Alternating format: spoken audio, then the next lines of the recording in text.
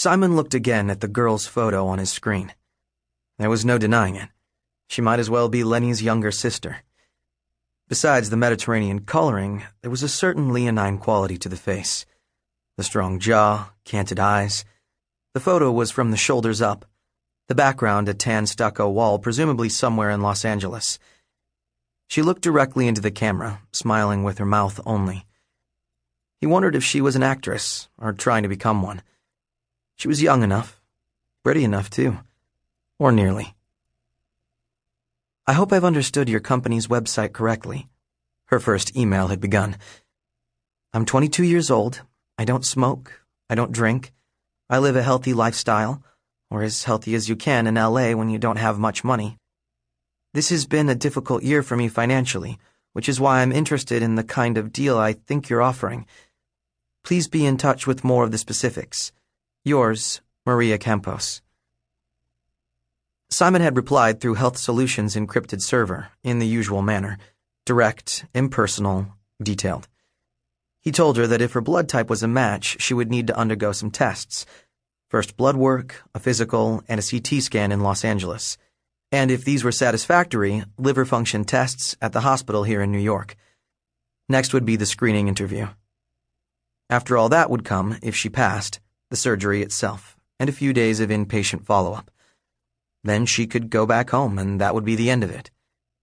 If she was still interested, she should send him the record of a recent physical examination, a photograph, and a phone number.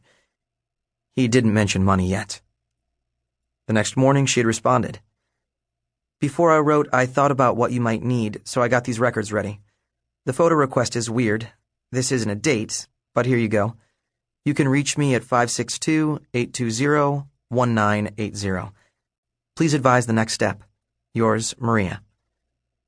Simon had looked at the attached photograph and medical records.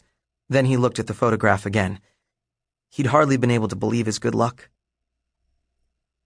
Simon pursued an obvious strategy in the winnowing of transplant applicants. It's easier to convince the hospital social workers that people who look as though they belong together, which really means looking as though they have roughly the same amount of money, are involved in an altruistic partnership. If the recipient is a pasty-rich guy from Connecticut, then flying in a donor who doesn't speak English from, say, Brazil is probably not going to be particularly convincing. And if they look physically enough alike, as if they might be first or second cousins, it all becomes even easier. Now, finally, after a week and 24 applicants he'd been forced to toss aside, wrong blood type, wrong attitude, too old, too sick, too fat, it appeared he had the perfect candidate. The next step was securing Peter DeSilva's approval, which was the reason Simon was sitting in the Health Solutions office at 9 on a Sunday morning. This was a rare in-person audience with his employer, who preferred to communicate via cryptic text message or hurried calls from one of the 5 boroughs' remaining handful of public payphones. DeSilva was half an hour late, but at last Simon heard a key slide into the lock, and then the door swung open, and in he walked. Yankees cap perched loosely on his cinder block head, black blazer draped over his bulk, laptop bag slung over his shoulder. Peter DeSilva was a droopy-eyed, corpulent man who always seemed on the verge of falling asleep. He nodded at Simon and slumped onto the couch, where he lit a cigarette and rubbed at the pouches under his eyes. He looked as though he should be permanently installed on the bleachers of a horse racing track somewhere, preserved in the amber of stale cigarette smoke and fried food.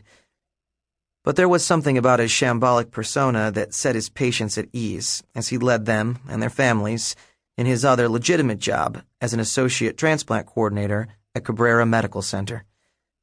Step by arduous step through the emotionally brutal transplant process, as he played the roles of advocate and counselor and confessor. He exuded calm. It wasn't exactly an act, more like camouflage, because Simon knew that Peter DeSilva was very good at what he did, both his coordinating job at Cabrera and also as the shadow proprietor of Health Solutions, and he didn't get to be that way by not paying attention. So, who is she? Simon lit his own cigarette and turned the monitor to face the couch. DeSilva exhaled smoke through his nostrils like a cartoon bull. I don't see the resemblance. You... what? I'm fucking with you. Nice break for once. What's the age difference? 17 years. Maybe we go with the second cousin angle. That should satisfy social. She already emailed me her records. Simon handed over a printout. Take a look. Compatible blood, no underlying conditions, healthy, young. DeSilva flipped through the pages. 135 pounds? I hope her liver's fat and happy. Lenny's a big boy. I'd say it's worth pursuing anyway, wouldn't you? She's in Los Angeles? Simon nodded. DeSilva took a binder off the bookshelf, flipped it open to a tabbed page. Here's the number of a lab in Glendale. Tell her to go for the usual screening package. So, I should call her?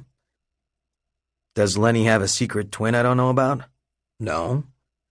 Then I don't see the point in waiting for anybody else. Just do me a favor. When you talk to her, make sure she's not a mopey jerk-off. One per pair is enough. Lenny was that bad? Let's just say his attitude didn't inspire confidence. I don't want him doing any improvising in the psychosocial, okay? Everything he says should be something he's heard coming out of your mouth first.